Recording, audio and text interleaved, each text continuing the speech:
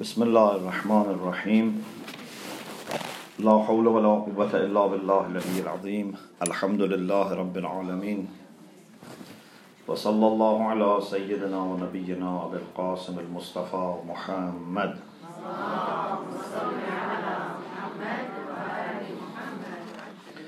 وآله الطيبين الطاهرين، لا سيما بقية الله في الأرضين. أجل الله تعالى فرجه الشريف وجعلنا من أعوانه وأنصاره. السلام على الحسين وعلى علي بن الحسين وعلى أولاد الحسين وعلى أصحاب الحسين ورحمة الله وبركاته. أمس قلنا أن الطريق السريع لأجل التقرب من الله سبحانه وتعالى وطريق المحبة، ومن الأمور التي تسهل هذا وتمهد هذا هو المحبة فيما بين المؤمنين والمؤمنات. يعني إذا تريدون أن تحبوا الله سبحانه وتعالى والله سبحانه وتعالى يحبكم، من الأمور التي تمهد هو أن تحبوا بعضكم بعضا. فذكرنا حديثين، حديث المعراج وحديث آخر، وأكدنا على مسألة المحابة، التعاطف، التواصل. بعد ذلك بالأخير ذكرنا حديث حول محبة شعيب على نبينا عليه السلام لله سبحانه وتعالى. الآن نريد أن نواصل هذا ونرى أكثر ما هي علامات المحبة لله سبحانه وتعالى ومحبة الله لأحد. هناك حديث قدسي، وهذا الحديث حول كلام بين الله سبحانه وتعالى وداود على نبينا وآله عليه السلام. يا داود أبلغ أهل أرضي. الله سبحانه وتعالى يعرف بأننا بحاجة إلى أن نحبه، لأجل ذلك هو يبذل كل الجهود لأجل أن يجعل محبته في قلوبنا. يعني هو بغنى عن هذا، ولكن هو يتحبب إلينا، وهو يقول لأنبيائه وأوليائه حببوني إلى خلقي، مثل ما قال مثلا لموسى حببني إلى خلقي. لأننا من دون المحبة لله سبحانه وتعالى لا نستطيع أن نتقدم. مثلا الأم، مثل الوالد، مثل المعلم، مثل العالم، إذا ليس للمتربين وللأولاد محبة بالنسبة إليهم، من يخسر؟ أكثر شيء الأولاد يخسرون، المتربون يخسرون.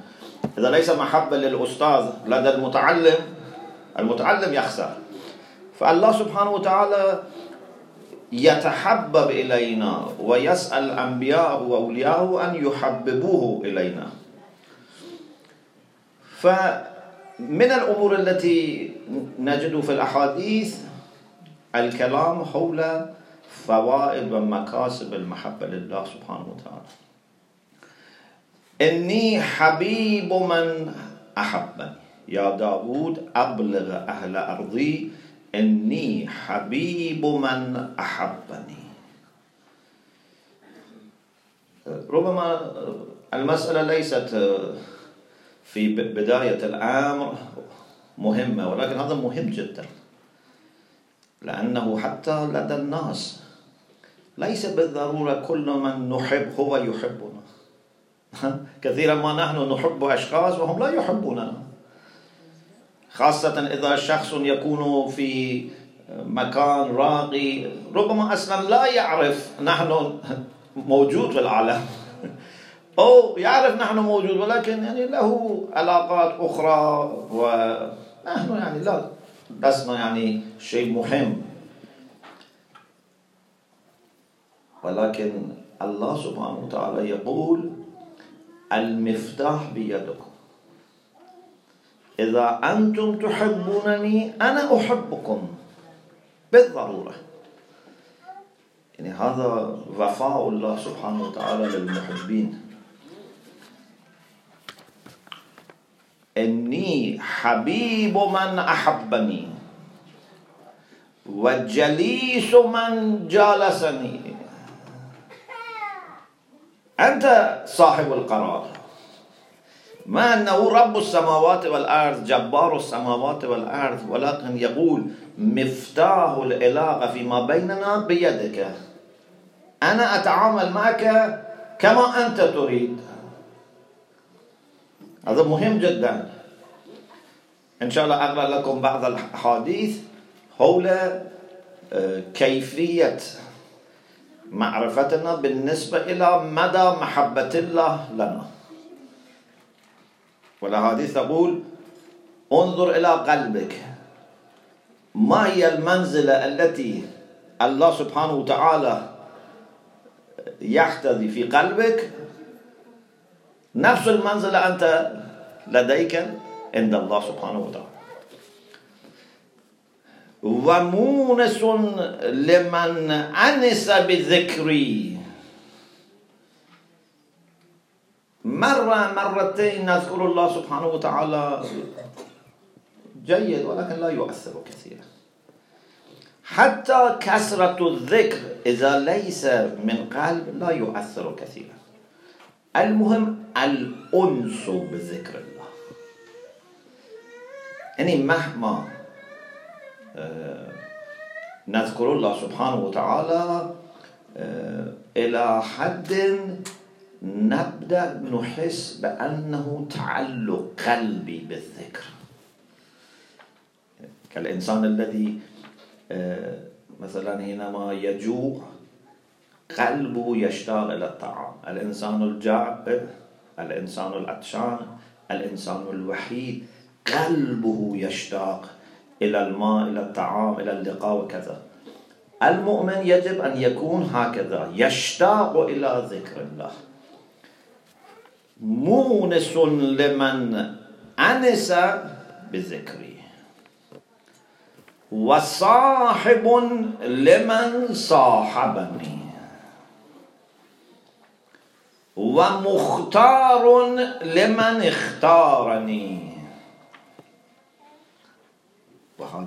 هذه جملة عجيب جدا.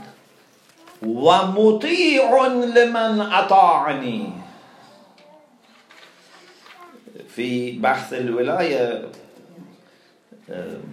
ذكرت، ربما بعض الأخوات يعرفن بذاك البحث، بأن الولاية تعتمد على 3 أركان: المعرفة، المحبة، الطاعة. وقلنا حتى الولاية إذا تكون، لأن الولاية قد يكون من الفوق فنازلا، قد يكون من التحت فصاعدا، وقد يكون في مستوى واحد. الله ولي المؤمنين، المؤمنون إذن أولياء الله، رسول الله ولينا ونحن إذن وليه، وإذن المؤمنون والمؤمنات بعضهم أولياء بعض. ففي ذاك البحث قلت حتى الطاعة متبادلة، ليس فقط المؤمنون يطيعون بعضهم بعضا، المؤمنون والمؤمنات بعضهم أولياء بعض، يأمرون بالمعروف وينهون عن المنكر، يعني حق الطاعة موجودة في مستوى. حتى إذا تكون الولاية من التحت إلى الفوق الطاعة موجودة. والدليل الذي أنا أذكر بالإضافة إلى الدليل العقلي هذا، حتى الله سبحانه وتعالى يقول مطيع لمن أطاعني. إذا يكون إنسان مؤمن مخلص كل حياته يستطيع أن يجعل رضا الله فوق رضا نفسه، إذا هو يسأل الله سبحانه وتعالى شيئا هل الله يرده؟ مستحيل. أنت كل حياتك تستطيع أن تضحي برضاك وتسأل الله سبحانه وتعالى شيئا هو لا يستطيع أن يعطيك ما تريد. حتى بالنسبة إلى الإمام الحجة هكذا، يعني إذا أنت مخلص للإمام الحجة ومرة تسأل الإمام الحجة شيئا هو لا يعطيك، كيف يصبح بعض الناس مستجاب الدعوة؟ هم يصبحون مستجاب الدعوة لأنهم ما كان عندهم أنانية، ما كان عندهم يعني شره، عندهم حرص، بخل، حسد، فيسألون الله سبحانه وتعالى شيئا فيه رضاه، شيئا فيه مصلحة، الله سبحانه وتعالى يعطيهم، وهو يقول مطيع لمن أطاعني. ما أحبني أحد أعلم ذلك يقينا من قلبه إلا قبلته لنفسي. ما أحبني أحد أعلم ذلك يقينا من قلبه إلا قبلته لنفسي. فالمفتاح بيدك. إذا أنت تحب الله صدقا قطعا حتما هو يحبك، وأحببته حبا لا يتقدمه أحد من خلقه. ليس شخص يستطيع أن يتقدم هذا المحب إلا إذا يكون حبه أكثر، ولكن عن طرق أخرى لا يمكن أن يتقدم، عن طريق النسب، عن طريق الأعمال، عن أي شيء لا يمكن أن يتقدم هذا المحب شخص إلا إذا يكون حبه أكثر. من طلبني بالحق وجدني، ومن طلب غيري لم يجدني. كل شيء واضح. نحن مع الأسف في بعض الأحيان إما نخدع أنفسنا أو ننخدع. نتصور نحن نطلب الله سبحانه وتعالى، ولكن في الواقع نحن لا نطلب الله سبحانه وتعالى، نحن نطلب أشياء أخرى. إذا شخص صدقا يطلب الله سبحانه وتعالى يجده، ولكن إذا أنا عن طريق النشاطات الدينية أريد أن أحصل على إما شيء من الدنيا أو حتى مثلا أريد أن أحصل على أجر فقط، أريد أن أحمي نفسي عن العذاب، ففي الواقع أنا لا أطلب الله سبحانه وتعالى، أنا أطلب شيئا لنفسي. مثل الإنسان الذي يذهب إلى شخص كريم وحينما يتكلم معه فقد يفكر حول ما في يعني مثلا حزانته. أنا أتكلم أقول أنت جيد، أنت كذا وكذا وكذا، ولكن دائما أفكر كيف أستطيع أخرج شيئا لنفسي. هذا ليس جيد. إذا الكريم يفهم هذا قلبه ينكسر. أنتم لا تحبونه، ومثلا ولدكم بنتكم يأتي ويمدحكم، ولكن أنت تعرف هو فقد يريد نقود. إذا يحصل النقود يذهب، قلبك ينكسر. ربما أنت تعطي ولكن قلبك ينكسر، وأنت لا تأخذ هذا كولي كمحب. من طلب غيري لم يجدني. سؤال: لماذا نحن مع أننا مؤمنون لماذا نحن لا نستطيع أن نقوي هذه المحبة في أنفسنا؟ مع أنه يجب أن يكون شيء سهلا. نحن مؤمنون، نحن نؤمن بالله، نؤمن بصفاته، نؤمن بكل كمالاته. لماذا ليس لدى كلنا هذا الحب الشديد لله سبحانه وتعالى؟ لماذا ليس لدينا هذا الشوق العظيم للأنس بالله وبذكره وبالصلاة وكذا؟ المشكلة أمران. أولا، مع الأسف نحن لا نفكر حول هذه الأمور كثيرا. هذه الأمور ليس أشياء نكتفي بمعرفتها نظريا وحسب. هذه الأشياء يحتاج إلى ممارسة فكرية، إلى التذكير حتى يقع في قلبكم، يصبح جزءا من وجودكم. كل شيء في ذهنكم يكون عارية. رجاء، إذا هناك شيء في ذهني هذا ليس جزءا مني. ربما بسبب مشكلة من المشاكل أنا أنسى كل شيء، أو حتى ربما لا أنسى ولكن لا يؤثر على حياتي. هناك كثير من الناس يعرفون الظلم قبيح ولكن يظلمون، يعرفون الإحسان جيد ولكن لا يحسنون. ليس عندهم أي شك، ليس عندهم أي حيرة من الناحية النظرية، كل شيء واضح، ولكن هذا لم يقع في قلبهم، لم يدخل في قلوبهم. ولما يدخل الإيمان في قلوبكم، المحبة لله سبحانه وتعالى من الناحية النظرية شيء واضح. يعني لا أظن حتى الطفل يشك في هذا. كل ما في العالم من أين يأتي؟ كل خير في العالم من أين يأتي؟ هل هناك مصدر غير الله سبحانه وتعالى؟ يا من أرجو لكل خير. كل شيء في العالم يأتي من الله سبحانه وتعالى. إذا هناك علم يأتي من الله، إذا هناك جمال يأتي من الله، إذا هناك أي حسن أي كمال يأتي من الله سبحانه وتعالى. ما أصابكم من حسنة فمن الله.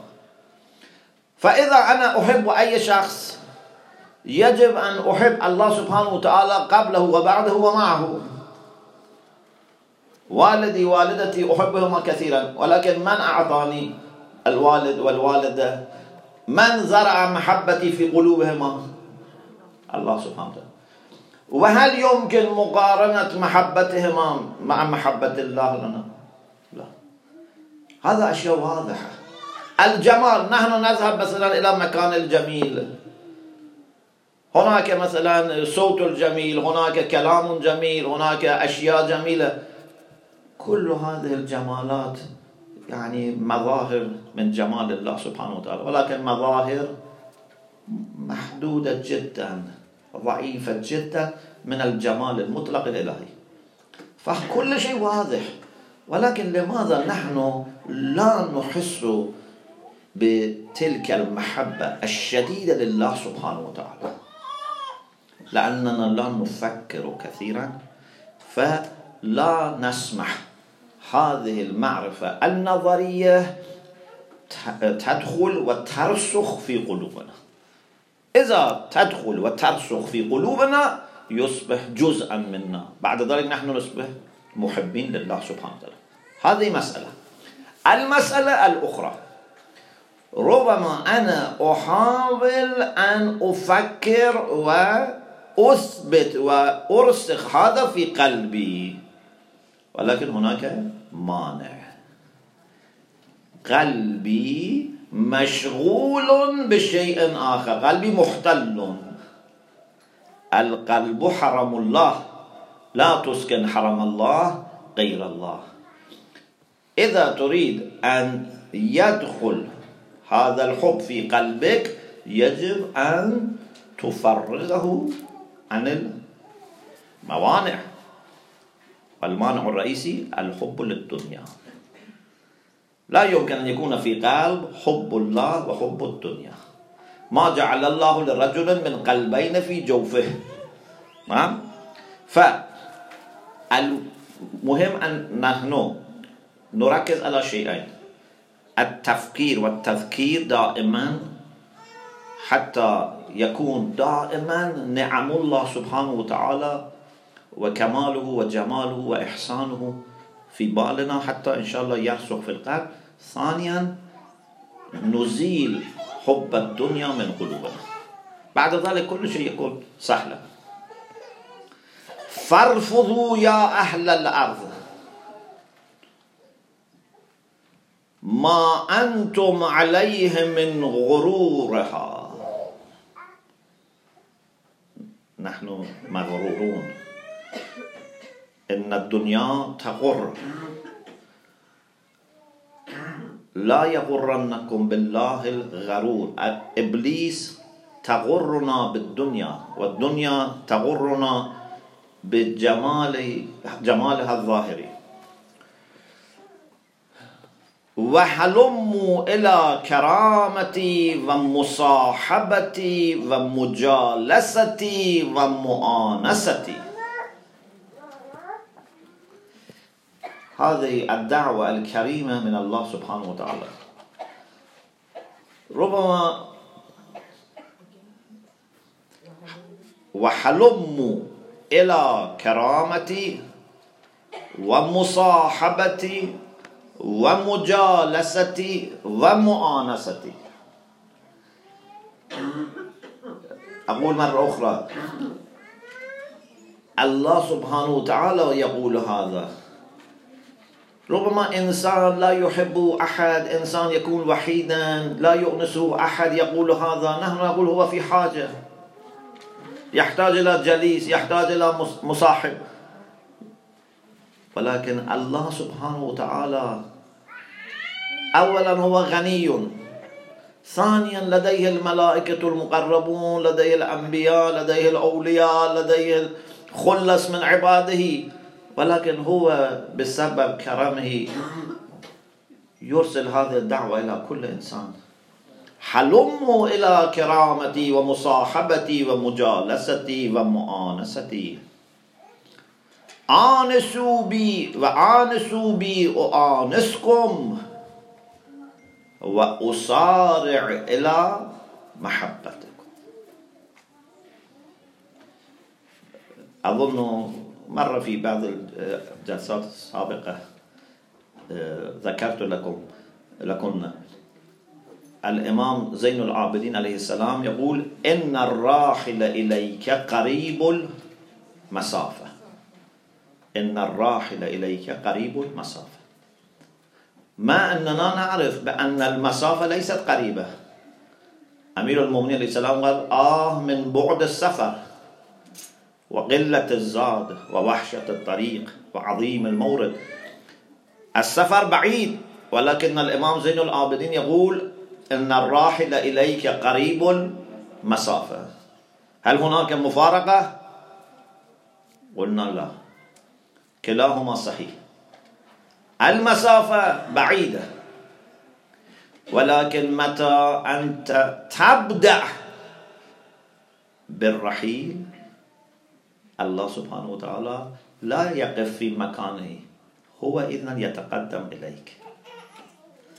مثلا المسافة 100 كيلومتر قبل أن تبدأ، ولكن إذا أنت تذهب فقط متر هو يأتي 10 كيلومتر. لذلك إن الراحل إليك قريب المسافة. الذي بدأ بالرحلة إليك قريب المسافة. من تقدم إلي شبرا أتقدم إليه ذراعا. أنت تمشي وهو يركض، فيقول: أسارع إلى محبتكم. ربما أنت كنت بطيئا وأخذت مثلا 30 40 50 سنة حتى تصبح محبا لله. نحن نتأخر مع الأسف.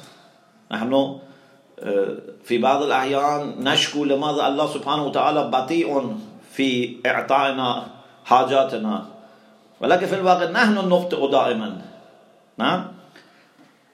فنحن ربما نأخذ 30 40 50 سنة حتى نصل إلى هذه القناعة. يجب أن نحب الله سبحانه وتعالى بكل قلبنا، ولكن بعد ذلك هل الله سبحانه وتعالى إذن يؤخر ويقول أنا إذن بحاجة إلى 30 40 50 سنة؟ لا، يقول: أسارع إلى محبتك. ليس مهم كم أخذك من العمر، إذا الآن تصبح محبا لله سبحانه وتعالى هو فورا وبسرعة يلبي رغبة المؤمن في محبته.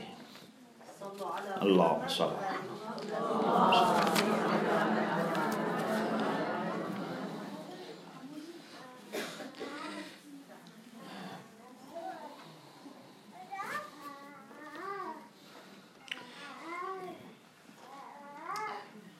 شخص سأل الإمام الرضا عليه السلام: جعلت فداك أشتهي أن أعلم كيف أنا عندك. أنت مثلا الآن تريد أن تعرف أنت كيف عند الإمام الحجة؟ ما؟ الإمام قال: انظر كيف أنا عندك. يعني من المستحيل أن يكون محبتهم لنا أقل من محبتنا لهم، أكثر طبعا، على الأقل مساوي، ولكن أنا أتصور أكثر، ولكن مستحيل أن يكون أقل. انظر كيف أنا عندك. هناك حديث عن أمير المؤمنين عليه السلام: من أراد منكم أن يعلم كيف منزلته عند الله، من أراد منكم أن يعلم كيف منزلته عند الله فلينظر كيف منزلة الله منه عند الذنوب. لأننا قد ندعي نقول منزلته عالية جدا عندي، أنا أحبه كثيرا. نعم، نختبرك عند الذنوب. إذا منزلة الله عندك على الأقل مثل منزلة صنم زليخة لزليخة، أنت لا تستطيع أن تعصي أمام ربك. فلينظر كيف منزلة الله من عند الذنوب، كذلك تكون منزلته عند الله تبارك وتعالى.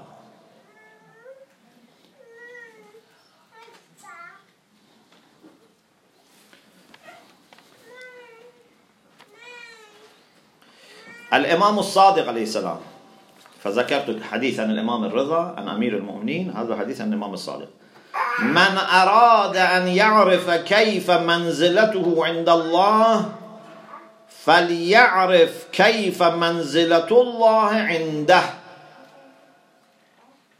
فإن الله ينزل العبد مثل ما ينزل العبد الله من نفسه. يعني أي منزل أنت تعطي لله، الله سبحانه وتعالى يعطيك.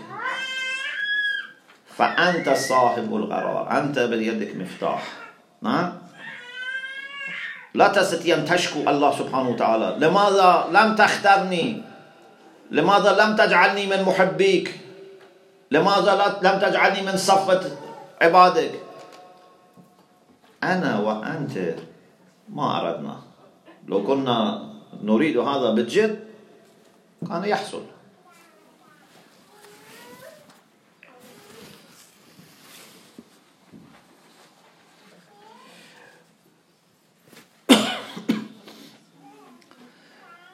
هناك حديث عن الإمام الصادق عليه السلام، أظن ما ذكرت لكم هذا الحديث: إن أولي الألباب. هل ذكرت هذا؟ لا. إن أولي الألباب. من هم أولو الألباب؟ في القرآن الكريم هناك تشجيع، هناك تحريض بالنسبة إلى التفكير، بالنسبة إلى التعقل، التفكير، التدبر. والله سبحانه وتعالى يمدح إذن من نسميهم بأولي الألباب، يعني أصحاب الفكرة. إذا نريد أن نترجم حرفيا يعني أصحاب المخ، ولكن يعني أصحاب الفكر، أصحاب العقل. يعني الذين يكون كل تصرفاتهم ما يقبلون أو يرفضون، ما يقولون أو يسكتون، كل تصرفاتهم دعم العقل ومساندة العقل، يعني لا يقولون شيئا وبعد ذلك يفكرون أو أصلا لا يفكرون. الإنسان المؤمن يجب أن يفكر وبعد ذلك يقول أو لا يقول، لا يذهب إلى مكان، لا يدخل في أي شيء قبل أن يفكر ويحصل على قرار حاسم. هؤلاء أولو الألباب. من هم أولو الألباب؟ من هم الأذكياء وأصحاب الفكر والرأي؟ الإمام الصادق يقول إن أولي الألباب الذين عملوا بالفكرة حتى ورثوا من حب الله. هذا مهم جدا. نحن نتصور من مثلا يفوز في اختبارات في الجامعة في المدارس، يحصل على مثلا منحة عالية أو مثلا رواتب عالية أو يكون ذكي في تجارة، هم أذكياء، هم أولو الألباب. نعم هذا شيء من الذكاء، ولكن الذكاء الحقيقي أن تختار الله سبحانه وتعالى على كل شيء، وأن تفهم بأن السعادة الحقيقية تكمن في علاقتك مع الله سبحانه وتعالى.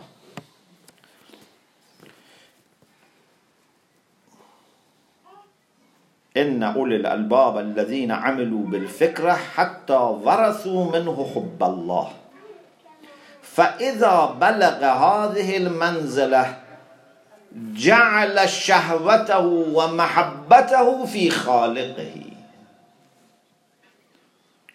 فإذا فعل ذلك نزل المنزلة الكبرى. المنزلة الكبرى للذين يحبون الله سبحانه وتعالى. فعاين ربه في قلبه. عاين يعني مشاهدة.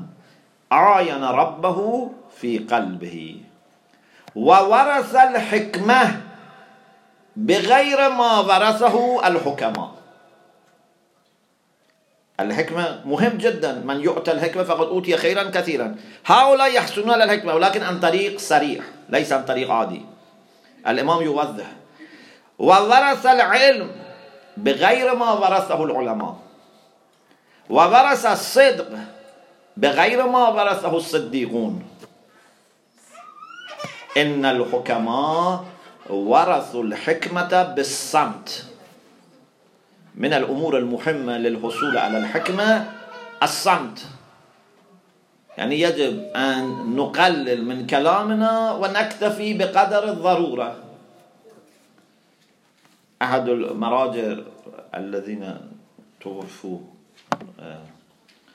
مؤخرا سمعت حينما كان في نجف ل80 سنة ما كان يتكلم إلا بالضرورة، يعني فقط صلاة وإجابة السلام، هذه الأمور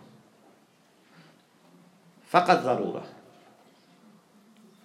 يعني الإنسان يحتاج ممارسة. إذا لمدة سنة سنتين هو فعل هذا 8 سنة، أنت تستطيع أن تكتفي بالضرورة، ربما بعد ذلك يصبح لديك السيطرة على الكلام. أنا لا أقول أنتم تفعلون هكذا، ولكن يجب أن نقلل على الأقل من كلامنا. فالإمام الصادق يقول: إن الحكماء ورثوا الحكمة بالصمت، وإن العلماء ورثوا العلم بالطلب. طلب العلم ربما لعقود من السنين، 20 30 40 50 سنة، حتى يصبح علامة طباطبائي، يصبح آية الله مطهري. ليس شيء سهل. وإن الصديقين ورثوا الصدق بالخشوع وطول العبادة، حتى تكون أنت عابدة. الحكمة عن طريق الصمت يكلف كثيرا. الوصول إلى العلم عن طريق الطلب والطرق العادية يحتاج إلى سنين كثيرة. الخشوع والعبادة والزهد يحتاج إلى سنين كثيرة. ما هو الطريق السريع؟ ما هو الشورت كات؟ المحبة لله سبحانه وتعالى. هذا لا يعني نحن لا ندرس، لا يعني ندرس، ولكن الوصول إلى النتيجة عن هذا الطريق أسرع جدا عن أي طريق. طريق المحبة أقصر الطرق وأسرع الطرق وحتى أسهل الطرق. يعني لا تعاني أنت كثيرا وتكون سريع ويأخذ وقتا أقل. مع الأسف وقتنا انتهى، فأنتهي من هذا البحث، وإن شاء الله نسأل الله سبحانه وتعالى أن يوفقنا حتى نفكر كثيرا ونذكر أنفسنا كثيرا حول ما قلنا، حتى هذه المحبة لله سبحانه وتعالى ترسخ إن شاء الله في قلبنا. أمس توصلنا بسيد الشهداء عليه السلام وابنه علي الأصغر. اليوم إن شاء الله نتوصل بأبي عبد الله عليه السلام عن طريق ابنه علي الأكبر. لا ندري هل نحن نوفق لسنة أخرى لمحرم آخر أو لا، فيجب أن ننتهز هذه الفرص. ربما الله يعرف هذه محرم أخير في حياتنا، فنسأل الله سبحانه وتعالى أن يوفقنا إن شاء الله لسنين كثيرة، ولكن ليس أحد يعرف. الحديث يقول بهذا المضمون: من يعد الغد من حياته هذا من طول العمل. يعني حتى إذا أنا أتصور أنا غدا حي، أسبوع القادم لا أدري، ولكن غدا أنا حي، هذا من طول العمل، فليس أحد يعرف أي شيء. فيجب أن نستفيد من هذه الأيام وهذه الساعات القليلة المتبقية من تاسوعا وعاشوراء.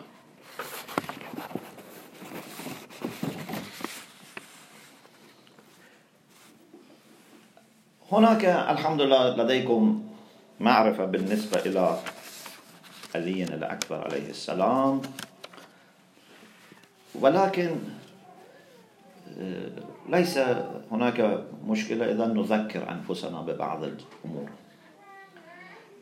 من الأمور المهمة بالنسبة إلى علي الأكبر الشهيد هو أنه من جهات عديدة وكثيرة كان يشبه برسول الله صلى الله عليه وآله وسلم. يعني هذه الشباهة ما كانت عادية. طبعا إمام حسين هو سبط رسول الله، السيدة زينب أيضا حفيدة رسول الله، الإمام زين العابدين، كلهم أهل البيت. ولكن حتى في زمرة أهل البيت هو كان ممتازا. نعم، يعني حتى بحيث الإمام الحسين عليه السلام يقول: كنا إذا نشتاق إلى رؤية نبي الله سبحانه وتعالى ننظر إليه. يعني هذه الشباهة ما كان شباهة عادية، شباهة غير العادية. وهذه الشباهة ما كان فقط في المظهر، شباهة كان أيضا في نطقه، يعني صوته، وأيضا في منطقه. هل نحن نحتاج إلى شباهة أكثر؟ يعني إذا هناك إنسان يشبه شخصا آخر في مظهره وفي كلامه وفي منطقه، يعني كأنه هو النسخة الثانية من رسول الله صلى الله عليه وآله وسلم. صلوا على محمد وآل محمد. من المواقف التي تظهر هذه الشباهة برسول الله هو كلامه مع الإمام عليه السلام في الطريق إلى كربلاء بعد مغادرة منزل بني مقاتل. كما تعرفون الإمام الحسين عليه السلام كان لديه يعني خفقة من النوم، وبعد ذلك حمد الله واسترجعه. قال علي الأكبر: يا أبت جعلت فداك مما حمدت الله واسترجعت. أولا انظروا إلى هذا الأدب وهذه المحبة. يا أبت جعلت فداك، يعني في غاية الأدب والمحبة. مما حمدت الله واسترجعت. هو يعرف بأن الإمام الحسين حكيم لا يقول شيئا من دون السبب. لماذا قال في هذه اللحظة الحمد لله وإنا لله وإنا إليه راجعون؟ قال يا بني. الإمام إذن يجيبه بمحبة: يا بني إني خفقت برأسي خفقة فأن لي فارس على فرس. يعني كان الرؤيا صادقة. الإمام عليه السلام رأى هناك فارس يقول: القوم يسيرون والمنايا يعني موت تسري إليهم، فعلمت أنها أنفسنا نعيت إلينا، يعني نحن نموت. خب ماذا كان ردة فعل علي الأكبر عليه السلام؟ هذا شيء مفاجئ، ليس هو أعد محاضرة، لا، شيء طبيعي مفاجئ ربما أخذ ثواني وليس حتى دقائق. سمع من الإمام: فهمت أننا نموت. يا أبت، هو يكرر: يا أبت لا أراك الله سوءا. مرة أولى يقول جعلت فداك، مرة ثانية يقول لا أراك الله سوءا، ألسنا على الحق. يعني قلبه كان يضرب للحق. يعني هذا الرجل العظيم كان مع الحق، ما كان يهتم بأي شيء آخر. مع أن الشاب يجب أن يكون في باله كثير من الأمور، ولكن هو كان يهتم بالحق، سائر الأمور تحت إطار الحق. قال: بلى والذي إليه مرجع العباد. الإمام قال: نعم والله والذي مرجع، قسم بالله نحن على الحق. قال: يا أبت إذن لا نبالي أن نموت محقين. الحياة ثمينة مهمة، نعمة كبيرة، ولكن إذا تكون حياتنا لخدمة الحق فلا نبالي بالموت. والإمام قال له: جزاك الله من ولد خير ما جزى ولدا عن والده. يعني كلام بين الحبيب والمحب، ليس فقط إمام والمأموم والوالد، يعني عاشق وعاشق آخر. السلام عليك يا أبا عبد الله وعلى الأرواح التي علت بفنائك. عليك مني سلام الله أبدا ما بقيت وبقي الليل والنهار ولا جعله الله آخر العهد مني لزيارتكم. السلام على الحسين وعلى علي بن الحسين وعلى أولاد الحسين وعلى أصحاب الحسين. بعدما أذن الإمام لابنه علي الأكبر حتى يذهب إلى القتال، فذهب علي الأكبر والإمام يشاهد،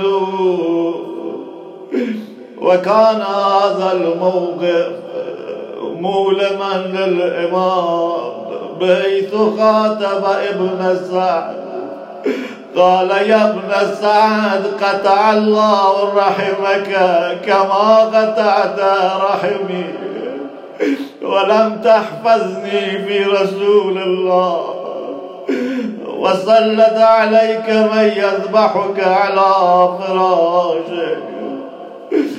بعد ذلك خاطب الله سبحانه وتعالى الذي كان يؤنس الحسين دائما، فقال: اللهم اشهد على هؤلاء، فقد برز إليهم أشبه الناس برسولك محمد خلقا وخلقا ومنطقا، وكنا إذا اشتقنا إلى رؤية نبيك نظرنا إليه.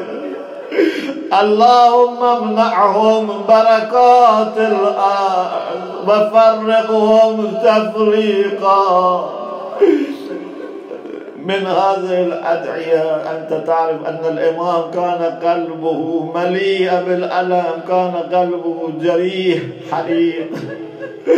اللهم امنعهم بركات الأرض وفرقهم تفريقا ومزقهم تمزيقا، واجعلهم طرائق قددا، ولا ترضي الولاة عنهم أبدا، فإنهم دعونا لينصرونا ثم عدوا علينا يقاتلوننا.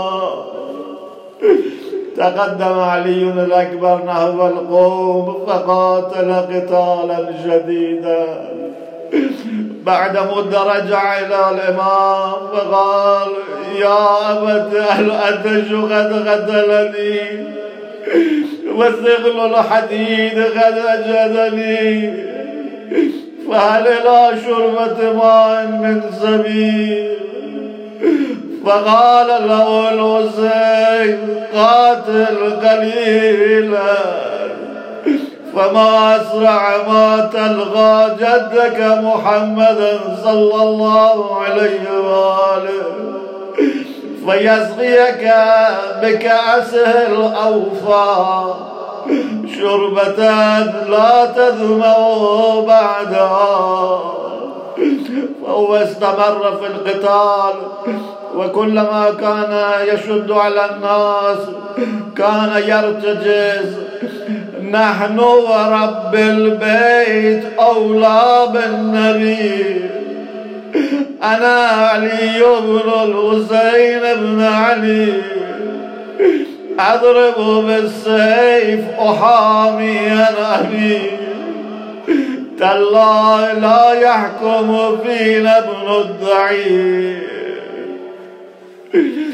فبينما هو يقاتل قتال الأبطال بصر به مرة بن منقذ هذا اللعين قال: علي إثام العرب إن مر بي إن لم أذكره أبا. فهو لأجل أن يجعل الحزن في قلب الحسين قال أنا أريد أن أقتل هذا الولد. فمر الأكبر يشد على الناس فاعترضه مرة بن منغز ودعنه فصرع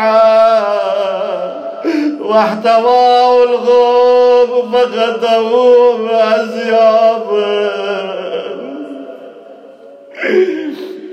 فجاء الحسين حتى وقف عليه وماذا أخذته ولا أخذته. الحسين يعرف أن الأعداء ينظرونه ولكن هو في نفس الوقت هو والد قلبه مليء بالرحمة بالمحبة وهو ليس إنسان عادي هو أشبه الناس برسول الله. فيضع خده ولا خده وهو يقول قتل الله قوما قتلوك ما أجرهم على الرحمن وعلى انتهاك حرمة الرسول. في بعض المصادر يقول إن سيدة زينب حينما رأت الموقف ذهبت بسرعة إلى جسد علي الأكبر حتى انكبت على علي الركبة. ربما هي ما كانت تريد أن تسمح للحسين أن ينظر إلى جسد علي الأكبر. فأخذ الحسين فردها إلى الفسطاط ثم عاد إلى علي الأكبر. ولكن الحسين الذي كان يحمل الشهداء ما كان يستطيع أن يحمل علي الأكبر فقال لفتيانه احملوا أخاكم فحملوا حتى وضعوا بين يدي الفسطاط. ألا لعنة الله على القوم الظالمين وسيعلم الذين ظلموا أي منقلب ينقلبون. نسألك اللهم وندعوك باسمك العظيم الأعظم العز الأجل الأكرم وبالقرآن المستحكم وبدم المظلوم بدم المظلوم بدم المظلوم يا الله يا الله يا الله يا الله يا الله يا الله يا الله يا الله يا الله يا الله يا رحمن يا رحيم يا أرحم الراحمين يا مقلب القلوب ثبت قلوبنا على دينك واكفنا يا قاضي الحاجات ويا كافي المهمات إنك على كل شيء قدير. يا من يقبل اليسير ويعفو عن الكثير اقبل منا اليسير واعف عنا الكثير. يا من يكفي من كل شيء ولا يكفي منه شيء اكفنا كل شيء. اللهم ارحم موتانا اللهم اشف مرضانا اللهم اقض حوائجنا. رحم الله من يقرأ الفاتحة مع الصلوات.